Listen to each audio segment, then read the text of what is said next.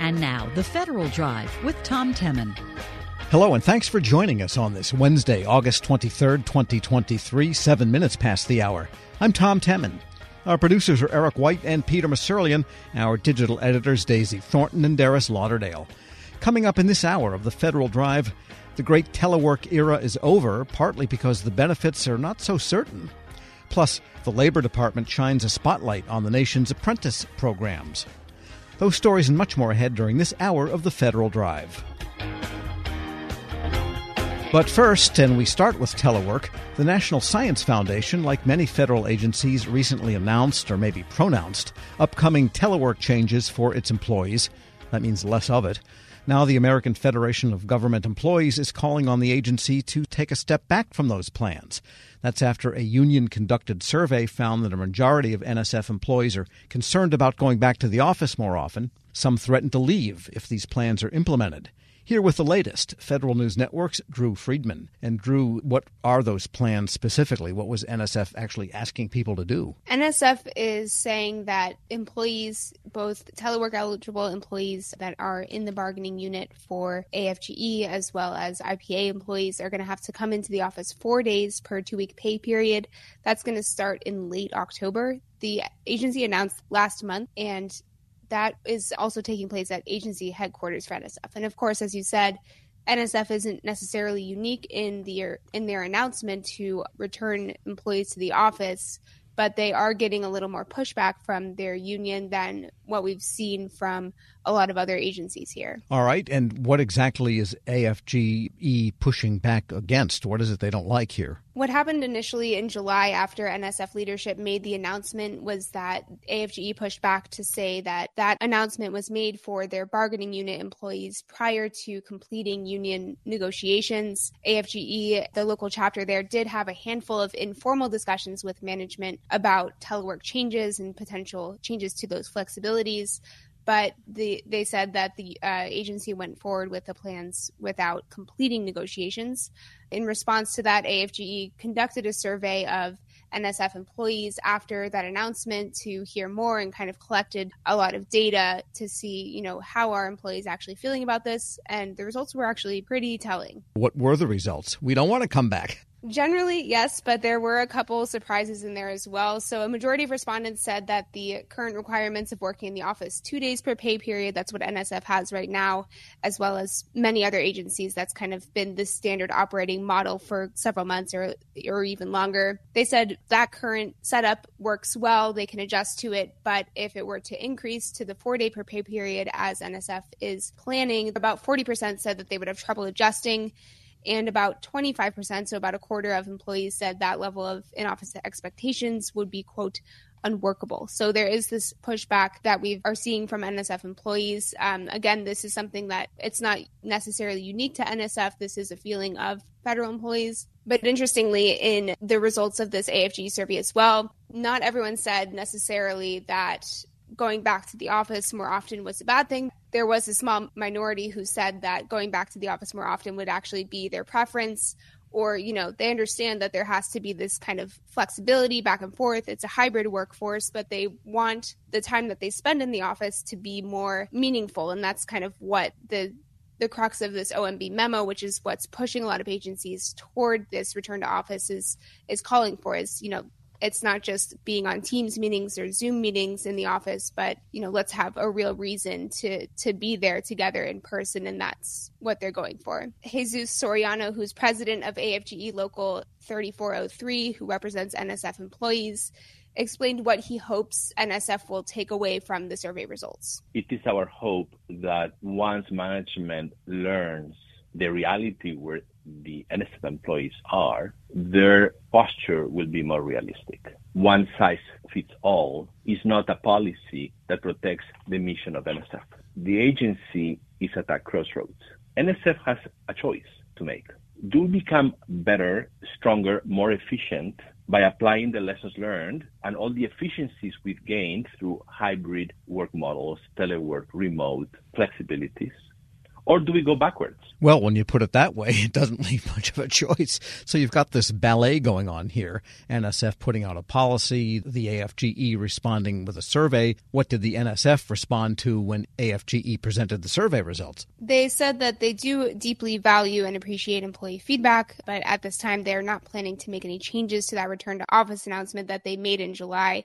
They're going to carry it forward to implement in October. But they did emphasize that they want to maintain flexibility for employees wherever possible, and that's something that they're going to continue to look into.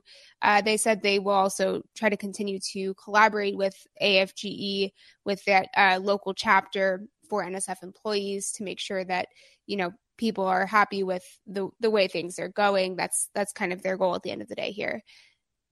Yeah, 4 days out of the work period in the office means 6 days you're not there.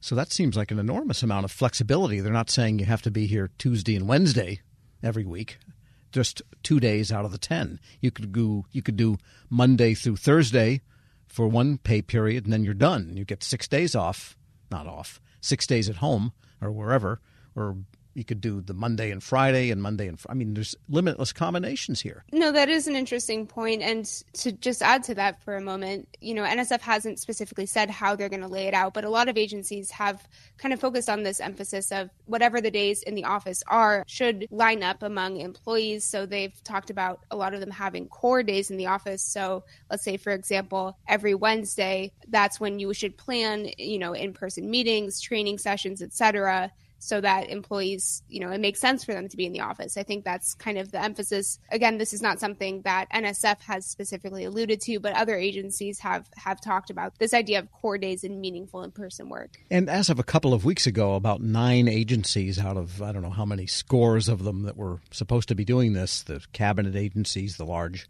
independent agencies, etc., were supposed to have plans. They didn't, and then the White House Chief of Staff, Jeff Zients, sent out his little harsher memo. What's happened since then? NSF's not the only agency implementing these telework changes, but a lot of them still haven't. It's hard to say exactly because not every agency has made their plans public, but the ones that have, we are seeing a lot of this push coming in September and October.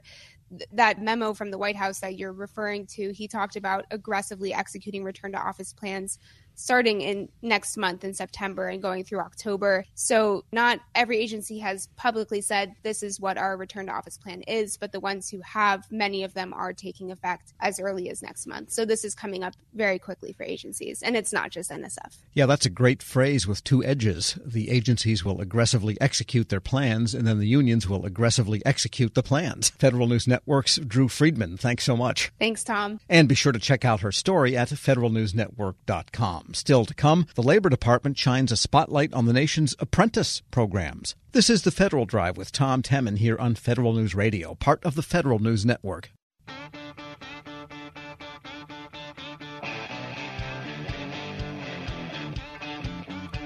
Welcome back to the Federal Drive with Tom Temin here on Federal News Network.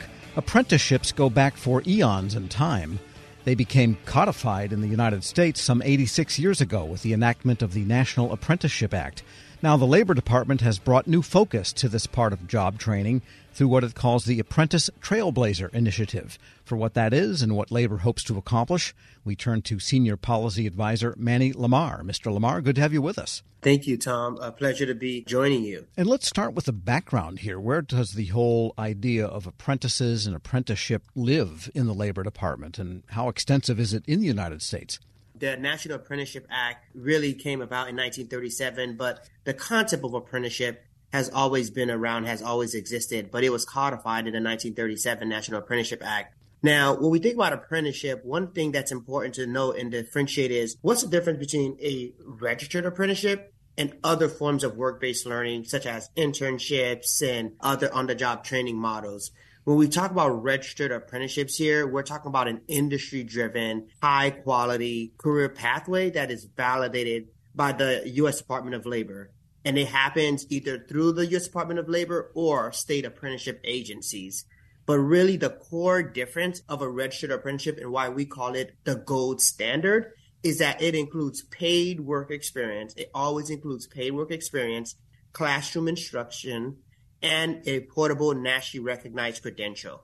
And so when you put those together, that really sets it apart as the gold standard. And in addition to a credential, there's also components of diversity, quality, and safety that is embedded within our apprenticeship regulations at the Department of Labor. And so there's additional components to ensure that the apprentices are safe, they're protected, and that goes, again, all the way back to the National Apprenticeship Act. But within the Department of Labor, ETA, we have the Office of Apprenticeship, and that office really oversees apprenticeship really around policy across the U.S. Sure. And when you say nationally recognized credentials, aren't a lot of trades that have apprenticeships state licensing?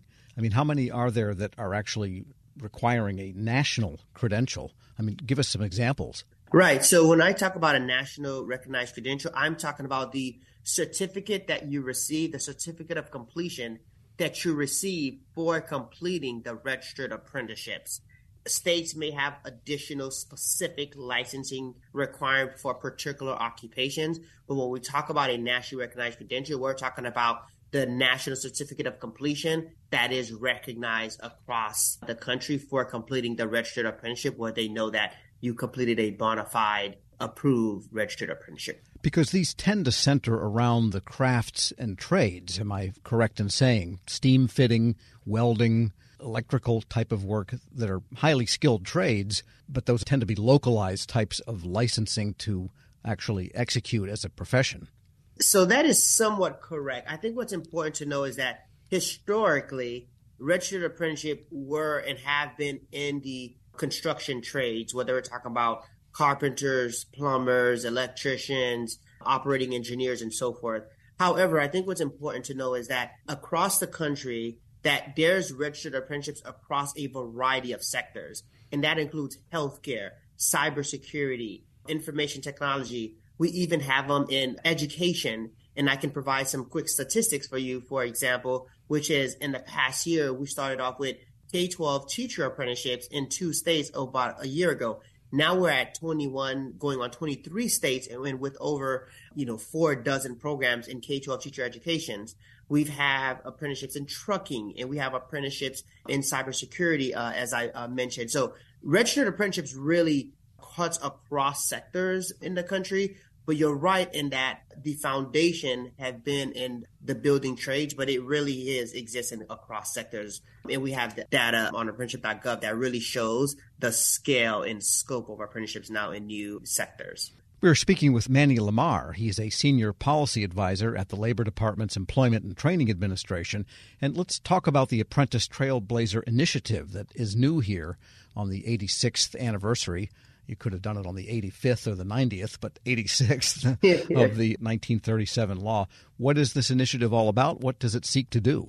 Really, when we think about scaling registered apprenticeships across the country, we know a couple of things that are really important. Number one, it's very important to include the voice of young people. Number two, is important to include the voice of individuals that actually went through an apprenticeship program. So the Apprentice Trailblazer Initiative is really designed to create a national network of diverse apprentices and apprenticeship graduates of all ages and backgrounds to really serve as champions of registered apprenticeships. And we want them to share their perspectives, their success stories, and experiences as apprentices to really help elevate and support in scaling the registered apprenticeship system across the country. But that's really what it's at the core it is sharing their perspectives and the benefits, providing examples of innovative ideas and strategies to strengthen and modernize and diversify the program, thinking strategically around increasing support for underrepresented populations and underserved communities, as well as promoting and expanding awareness of registered apprenticeships for career seekers, really looking to get access to good quality jobs and stability for their families and within their communities. But that's really at the core of what the Apprentice Trailblazer is. So will people share videos of themselves talking about what's going on in their lives and how they became apprentices and what they accomplished? Will it be published stories? I mean, what form will all of this kind of promotion take? A few things and more to come. So it will include highlighting success stories, whether it's virtually highlighting, engaging with them in networks, in-person engagement, both virtual and in-person engagement. So to some of the examples that you mentioned, it would include things as videos, written, but mainly it's really around elevating their voices across both virtual and in-person engagement as well. But I do think one other thing that's important to highlight is like why, if I'm an apprentice or an apprentice graduate, I might be thinking like, what's in it for me? Like, why should I become an apprentice trailblazer? And I think for that component, we really see it as a great opportunity for professional development. So when we think about continuing skill building, teamwork, leadership, we see it as an opportunity to really help shape and modernize registered apprenticeships and reflect the various experiences of individuals, but also, so again, to strengthen their network, serve as role models. We know that there are a lot of apprentices that want to support and serve as role models. So it's both really elevating their network and being able to receive professional development in network, as well as serving as mentors and supporting and sharing their experience as well through the national recognition. And do you think that there might be opportunity for other industries that don't have formal apprentice programs to see this and say, maybe this could benefit my industry also? That's a great point. Absolutely. It's partly that too. Like you're absolutely spot on with that. It's not just the existing industries and sponsors and employers that have registered apprenticeships that can see this and expand, but it's also those that don't have registered apprenticeship programs to also elevate and exceed the opportunities. What's in it for them? What's in it for their employees? We know that registered apprenticeship, the return on investment, there's over 90% employees stay and retain on the job. We know that we have studies that shows that they're more productive. They're more likely to stay and retain. So those employers that don't have apprenticeships can see this as an opportunity as well to really expand on it. And for those companies or industries that have federally recognized or Labor Department recognized and certified apprentice programs, what is the advantage of having that to them? It's really about continuing to expand it, as I mentioned before, around the return on investment. For every $1 investment that employers make, there's $1.44 in return. For every $1 that the federal investments, there's $28 in return. So I say that to say, to your question around what's in it for them, it's really around continuing to elevate the best practices and the good examples that their companies are leveraging as part of the registered apprenticeship. But I do think one other thing that's important to highlight, as we think about this is really part of our broader youth employment work strategy. And so within the Department of Labor, and it's almost 18 years now since we've launched a national youth employment strategy. And really, that really consists of a no wrong doors approach for young people, paid work experience, and industry commitment. So this goes back to your question around the employers too, the industry commitment to young people. So this has been really the Apprentice Trailblazer is really synced around a broader, so it's not just an isolated initiative, it's really synced around a broader youth employment strategy that we see within the Department of Labor and ETA that really leads up to National Apprenticeship Week, November 13th to the 19th. So really the National Apprenticeship Week is a week of really highlighting opportunities within apprenticeships, highlighting success stories, various events and engagement across that National Apprenticeship Week. So all of this is really part of a broader strategy that we see within the Department of Labor. Manny Lamar is a senior policy advisor at the Labor Department's Employment and Training Administration. Thanks so much for joining me. Absolutely. Thank you, Tom. Pleasure to join you. And we'll post this interview along with a link to more information at federalnewsnetwork.com/Federal Drive. Subscribe to the Federal Drive wherever you get your podcasts. Still to come, you can't improve service to veterans without the manpower to do it. But first, the great telework era is over, partly because the benefits are uncertain. This is the Federal Drive with Tom Temin here on Federal News Radio, part of the Federal News Network.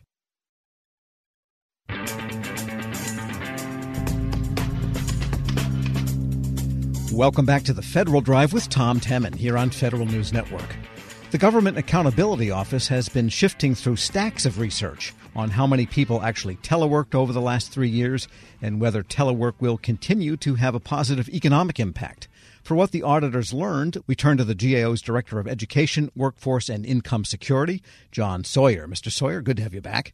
Hi, Tom. Thank you. It is a pleasure and an honor to be back. And tell us what you were looking at here. It looks like you did sort of a survey of the surveys that have been done.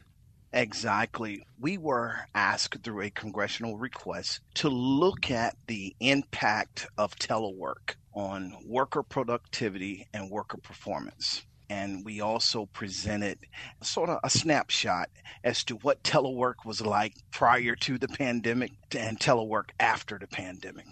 And I think one of the most surprising findings is how low the percentage of people teleworking actually was, even though the streets were devoid of cars and people for a while. Exactly. That is one thing that we did find, that I think some 90% of individuals still did not telework. While telework increased, there was still a great deal of individuals in our economy that did not telework. We found that a lot of that is driven because certain occupations, certain industries just do not lend itself to teleworking.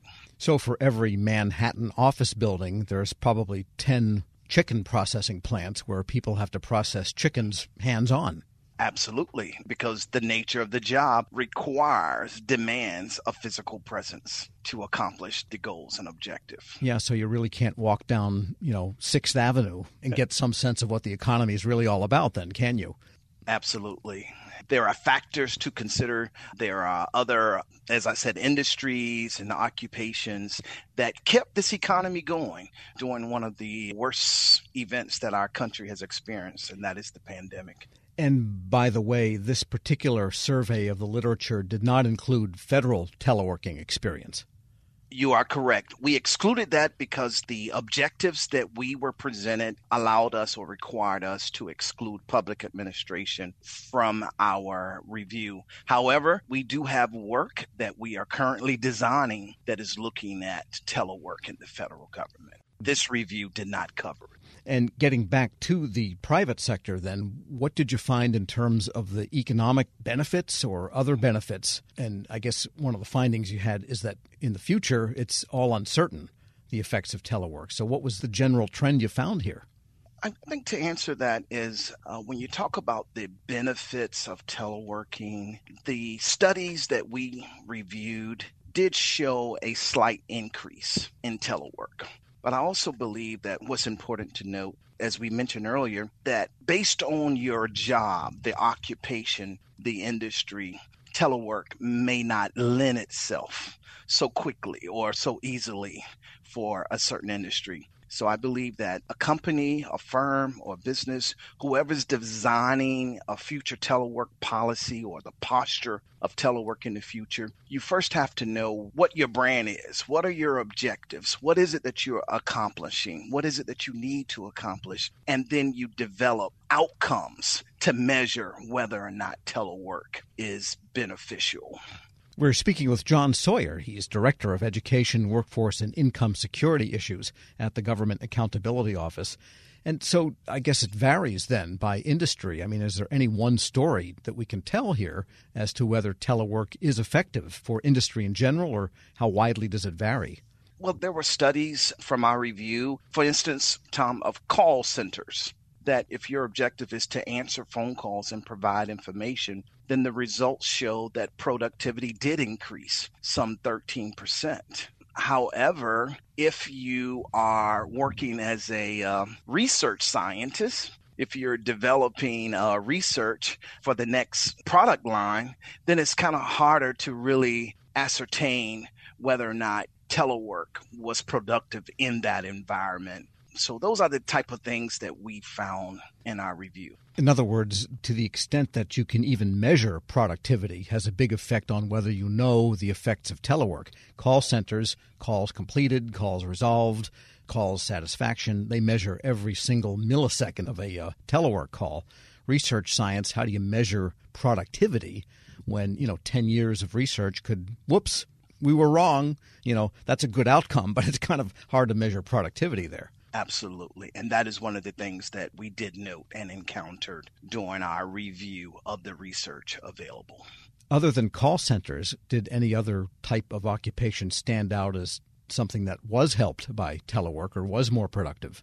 Again, what we found is that how you measure telework drives the results. for instance, subjective information that's coming from individuals assessing their productivity, teleworking, show that, yes, based on those survey results, individuals said that they were more productive at home. And that is one of the things we noted, that when you determine or when you identify the measures of measuring the impact of telework, you just have to be careful what you use, because there are objective measurements and subjective measurements, and they give you different results. Yes, right. So self-reporting is going to be self-selecting. Of course, if I like telework, I guess there are a few people that maybe prefer the office, or actually there's more than a few. They might feel that they're more productive. Although I've heard it really both ways. People that prefer the office feel that even though they were equally productive, let's say, they just prefer the office because of non-tangible benefits. And probably maybe that's the crux here, is that so much of telework qualities are really intangible. Absolutely. One study mentioning that, Tom, brings to mind a study that found that employees were more likely to be more innovative during their brainstorming sessions that was in the office place versus video conferencing or virtual.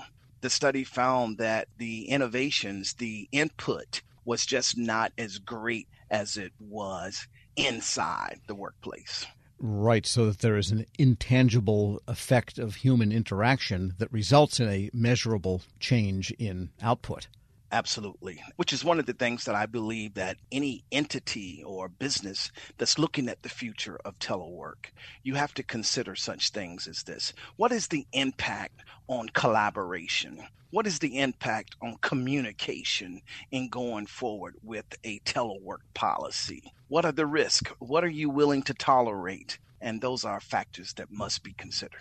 And looking at the list of 44 studies that you looked at, that GAO evaluated to come up with its findings, these are worldwide. I mean, some of them don't even concern the United States, but, it's a big world and lots of economies going on. But when you are designing the work for looking at the federal government, do you think there are that many studies available? Or will you be using this methodology in the first place for this upcoming work? Let me say a little about our methodology. When we took on this project, we did a literature search. And as you said, we ended up with 44 studies, but we started with 181 studies and drilled down because we had to evaluate each study to see whether or not it was sufficient for answering the objectives at hand. And I believe that any evaluation of telework could apply a similar methodology. So I believe this methodology that was used in this report could be applied for future assessments, with the understanding that, as you mentioned, foreign countries or information as it relates to foreign entities was included in our review. And that is because if the study meets our robust standard, the robustness of its methodology, the quality, and if the findings support the objectives that we have, then we would use that information to help drive information to answer the objectives. So, for example, if the Labor Department wanted to undertake some type of a study, or say NIH, which has all these scientists and all this research and grantees and so on, the really key to getting a useful outcome is down selecting the studies that you use to do your survey of. That is one approach. But again, they would have to identify their parameters for the type of information that is needed to meet the objectives at hand. So I do agree with that. And a final question, besides the congressional requesters, who else could benefit from reading this report, do you think? I believe anyone in a posture, as I said, of designing the future of telework would benefit from this. And one of the messages that really come across, or I believe that came out of the data, was one, the benefits. There are benefits in telework. And the main ones that I can think of right now, the benefit of recruitment and retention of staff. Telework, if you have a telework policy, it allows you to now recruit from greater geographic areas, thus drawing from a wider pool of talent from across the spectrum. And then retention. Many employees or staff view telework as an employee benefit, and that would help with the retention. However, as we mentioned, there are still challenges. The challenge is, how do you measure telework? How do you identify the appropriate outcomes to assess, is telework appropriate for meeting the objectives of your agency? All right, some good wisdom there. It's an interesting report. John Sawyer is Director of Education, Workforce, and Income Security at the GAO. As always, thanks so much for being with us. Thank you. Thank you so much. And we'll post this interview along with a link to that report at federalnewsnetwork.com/Federal Drive. Hear the Federal Drive wherever you're working. Subscribe wherever you get your podcasts. Still to come, you can't improve services to veterans without the manpower to do it. This is the Federal Drive with Tom Temin here on Federal News Radio, part of the Federal News Network. When we need help, we turn to government. When government needs help, they turn to Federal News Network. For news on the federal pay raise. To learn how other agencies handle IT modernization. To see how Congress funds my agency. For changes to my TRICARE benefits. Federal News Network, helping feds meet their mission. Welcome back to the Federal Drive with Tom Temin here on Federal News Network. The Veterans Benefits Administration needs talent in all sorts of areas. Needing to fill differing jobs requires differing recruitment strategies. For how they're going about it, Federal News Network's Eric White spoke to the executive director of the VBA's Office of Human Capital Services, Dr. Aaron Lee. So our hiring process has been really successful. I'm very excited to talk to all of your listeners and viewers about what we're doing, especially in terms of supporting PACT Act. So because of that wonderful piece of legislation, we're able to hire in ways that we've never been able to hire before, which provides so many opportunities, not only to veterans, but to non-veterans who are interested in supporting our nation's heroes. And so some of the things that we've been doing thus far is doing a lot of recruitment around local colleges, looking for recent college graduates, also looking at post-secondary graduates. And then we're also looking at other opportunities, especially for our military spouses, because we've noticed over the years that for those who are looking for those types of careers and are following their service member, they always don't have the same opportunities that they have from facility to facility or installation site to installation site. And so we've been able to really target that population in a way we never have before. So because of this great piece of legislation, we're able to do that. And so we're really looking forward to continuing the largest hiring act that we've ever had in the history of VBA. There's a wide variety of positions available working with Veterans Affairs. Where right now are you all focused on? What positions are you most focused on filling? So we have three that we're focused on by virtue of their impact on PACT Act, but we have a host, a robust amount of positions that everyone can visit and review at vacareers.va.gov.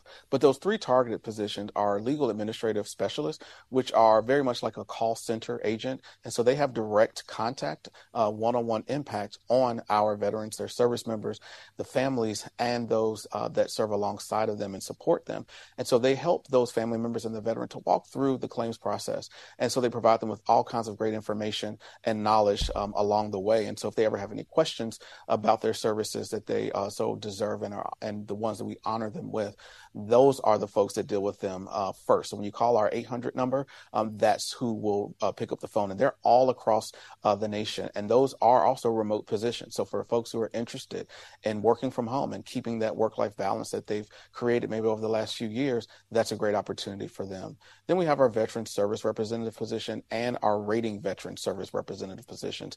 And those two positions are directly tied to the claims process as they work on both ends, the front end of the development side of the claim for the veteran, as well as the end point of it when the veteran's claim is rated, and then they're able to receive those benefits. So those are the three critical and key positions that directly support PACT Act. Got it. And what have you heard from applicants or folks who were thinking about applying that were some of the challenges that they had in the past of trying to get one of these jobs, and how are you all working towards fixing that and offering new incentives?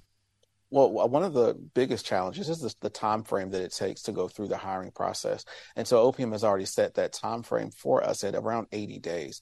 And so when you think about what the private industry is able to offer, it does seem to be a challenge to wait that long at times for a position. Now, what we've been able to do as a virtue and as a reflection of the PACT Act, the OPM has granted us the direct hiring authority, which is an amazing opportunity for us to drastically cut that hiring time frame more than in half. And so we're able to hire, in some instances, people right on the spot. So one of the things that our team did starting in November of last year was to host in-person hiring fairs. And so we actually did that at a military installation site so we could target transitioning service members as well as military spouses. And so at that particular event, I think we had about 80 or so folks to show up, and we were able to hire about 70 right on the spot. So well over 90% intake rate. And so that was a real great success story. And so then we started rolling those out throughout the rest of the year. So we've done about 10 to 12 now. And so that's something I think that people have not thought of, because during the COVID period, obviously people weren't in person. We weren't doing those types of things. And even prior to COVID, we were doing a lot of virtual hiring. And so now we've really done a hybrid. And so that's really exciting for us. And as far as once they are a member of your team, how have you all looked to improve your worker satisfaction rates? Those things can have a tendency to go up and down, but as a member of the Human Capital Office, what is it that you all focus on in ensuring that the employees are happy and they stay there once you do get them? So we've got this great program called Stay in VBA, and so that is what we use to increase employee retention and the employee experience. And so again, really ask for folks to check us out at vacareers.va.gov to learn more information. And, just you personally, what is it about the job that you enjoy the most, I guess? You're a doctor, but you're finding yourself in this position. What is it about it that you enjoy? Serving those who serve so well for us. My grandfather is a Korean World War veteran. I've got other family members, uncles and such, that were in the Vietnam War. So for me, it's an opportunity not only to pay back those who've given the ultimate sacrifice for me personally, but also for those who serve with them. So it's just a great honor for me to be a part of such an awesome mission. And you've mentioned a few avenues that folks can go to the website or go to one of your career events. Are you all looking at any other ways of recruiting new people that are coming down the pipeline? Absolutely. We know a lot of our younger generation is utilizing all of the social media sites. So you can find us on Twitter, Instagram, LinkedIn, all those varying sites. All of our jobs are posted there as well. And, let's talk turkey. What kind of salary are folks looking at if they do want to go after one of these jobs? So with the three positions I mentioned earlier, you can look at the lowest end, probably around the high 30s, low 40,000 range, up to a six-figure salary, just depending on the nature of your education and experience. And what kind of education and experience does it take for, say, one of those call center representatives that you mentioned, or the other two positions? So those are career ladder positions. So coming in at the end of the ladder, at the lower end of the ladder, there's very limited needs. So what we're really looking for is people with customer experience service. If they've had that kind of experience, that's what we're looking for. And so all levels, all different experiences, and all education levels, we have no limiting factor. So we encourage people to go to vacareers.va.gov and check those out. And is part of the challenge just the sheer volume of these jobs that, a customer services representative, can you ever have too many for veterans? Or, is that part of the challenge as well, as just that there is so much that needs to be done? Yeah, I think that you're right.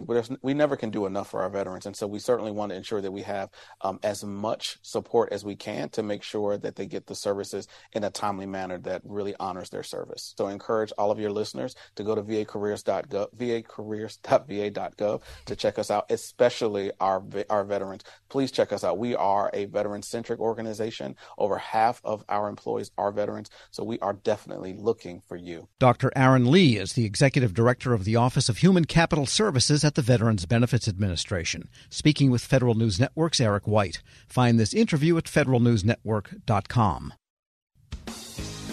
The hacking of a Biden administration cabinet member's Microsoft email account has sparked a high-level government review of cloud security best practices in general. The Cyber Safety Review Board is just getting started on its exploration into that Microsoft incident. For the latest, Federal News Network's Justin Doubleday. Okay, so what's the board exactly going to do? What's its review mandate here, Justin? Yeah, this is going to look at the Microsoft incident, which occurred earlier this summer as well as the broader targeting of cloud computing environments, as well as what government, industry, and cloud service providers should do to strengthen identity management and authentication in the cloud. And then once the board finishes up its review, they'll develop some recommendations that will help advance, or hopefully help advance, cybersecurity practices for both cloud computing customers and these big cloud service providers themselves. And this all stems from that Microsoft email incident earlier this summer. If folks don't remember, it involved suspected Chinese hackers using a stolen Microsoft key to forge access to the cloud-based email accounts, unclassified email accounts of Commerce Secretary Gina Raimondo, reportedly, as well as high-level State Department officials. It was a really targeted attack that took advantage of a weakness, really, in Microsoft's cloud environment. And there's more than one investigation into the same incident going on? Yeah, this has really been the federal cybersecurity slow-burning story of the summer. After it happened, there was some initial reaction to tamp things down, and then Congress has stepped in, and they've launched multiple reviews into this incident as well. The House Oversight and Accountability Committee has asked government officials for more information on the incident. Some members of the Senate have as well. And actually, Oregon Democrat Senator Ron Wyden has called on multiple agencies to investigate Microsoft over what he called, quote unquote, negligent cybersecurity practices in connection with this breach. So this really has a lot of attention from both Congress and now the executive branch with this Cyber Safety Review Board investigation. And what are the federal cybersecurity folks themselves saying about all of this and about cloud security? Yeah, it's interesting. There was a big summit last week hosted by FCW NextGov on identity. And this is one of the things that kept on coming up repeatedly is, identity in the cloud, this Microsoft incident, and what steps agencies should take going forward. For a long time, officials have said, yes, the cloud will be more secure in many ways than our legacy IT environments, but there are still some responsibilities, some things that we really have to work out and make sure that we do to secure our data in the cloud. Ken Bible is the Chief Information Security Officer at the Department of Homeland Security. He talked a little bit about identity in the cloud. Identity in the cloud has become kind of the new attack surface, as we've seen from some recent very high-profile cases. When we started to make this move towards these cloud-based services, it exposed that fact that there was a potential soft spot there that could be taken advantage of. And I think we're still, nugging our way through it. I think we're in a point of irreversible momentum in terms of moving and continuing the migration towards cloud-based capabilities. I think sometimes China has the United States in its hands like a giant cantaloupe, probing for soft spots all over the place, as he alluded to. Well, are these federal cyber leaders doing anything about this? What are they doing to actually improve things or change things? Yeah, there's been a lot of work out of the Cybersecurity and Infrastructure Security Agency to develop some cybersecurity baselines for widely used cloud security products. This comes under its Secure Cloud Business Applications, or SCUBA project, as they call it. And they're actually in the process of finalizing the cloud security baselines for Microsoft 365 suite of products, which, of course, are used across agencies and organizations across the world. Grant Dasher is the architecture branch chief for the Office of the Technical Director at CISA. It's been a helpful tool for us to work with the agencies to try and make sure that they're implementing best practices in the cloud identity space. Agencies are in a whole spectrum of different places. Some have very robust, mature, existing identity infrastructure that they're continuing to expand and leverage. Others are sort of redoing things in a more greenfield approach. Different agencies are taking different directions, but we're trying to support and assist them in that journey and make significant progress towards these goals. And one way to make progress in cyber has been touted for many years, and that is widespread adoption of multi-factor authentication and maybe getting away from passwords. But so far, that's been more talk than action. What's the latest there, Justin? Yeah, this actually came out in the Cyber Safety Review Board's last review, the one that most recently wrapped up on this Lapsus criminal hacking group that really ran rampant in 2021 and 2022, taking advantage of SMS codes that are pushed out to people and other sort of automated ways of hacking into people's accounts to pull off a lot of their hacks. Chris DeRusha is the Federal Chief Information Security Officer. He sits on the Cyber Safety Review Board, and during last week's Identity Summit, he really focused on getting to phishing-proof multi-factor authentication as a stronger form of security. A report that we put out on Lapsus of like, it's time for everybody to move off of that SMS. I mean, stuff is getting hacked by automated tools, folks. We got to move with alacrity towards phishing-resistant MFA because it's driving without seatbelts, and we shouldn't be doing that. That's right. We should not be doing that. So it's up to him to help get it started across government. What is the outcome of this investigation, the Cyber Review Board? Will they have specific recommendations, and is Microsoft working with them in general? So with the Lapsus review, they've come out with some recommendations for technology providers that presumably includes Microsoft to immediately begin transitioning away from using both text message and voice multi-factor authentication. And actually agencies, based on the report's recommendations, will work with industry on some sort of secure authentication roadmap. So that's something to look out for here to get to a quote-unquote world without passwords, which, as we mentioned, is a big goal, and we're still a far way off. And then the Microsoft review, I think government has worked well with Microsoft on these things in the past. They're probably the biggest technology provider to government, and I think it's fair to say that they're going to be involved in this review, and it'll be interesting to see what they have in the form of recommendations for cloud security going forward. Yeah, a world without passwords, as my grandmother would have said. We should live so long. Federal News Network's Justin Doubleday. Thanks so much. You got it, Tom. And check out his story at federalnewsnetwork.com. This is the Federal Drive with Tom Temin. For the latest updates, stay with federalnewsnetwork.com or follow us on Facebook, Twitter, and LinkedIn. I'm Tom Temin.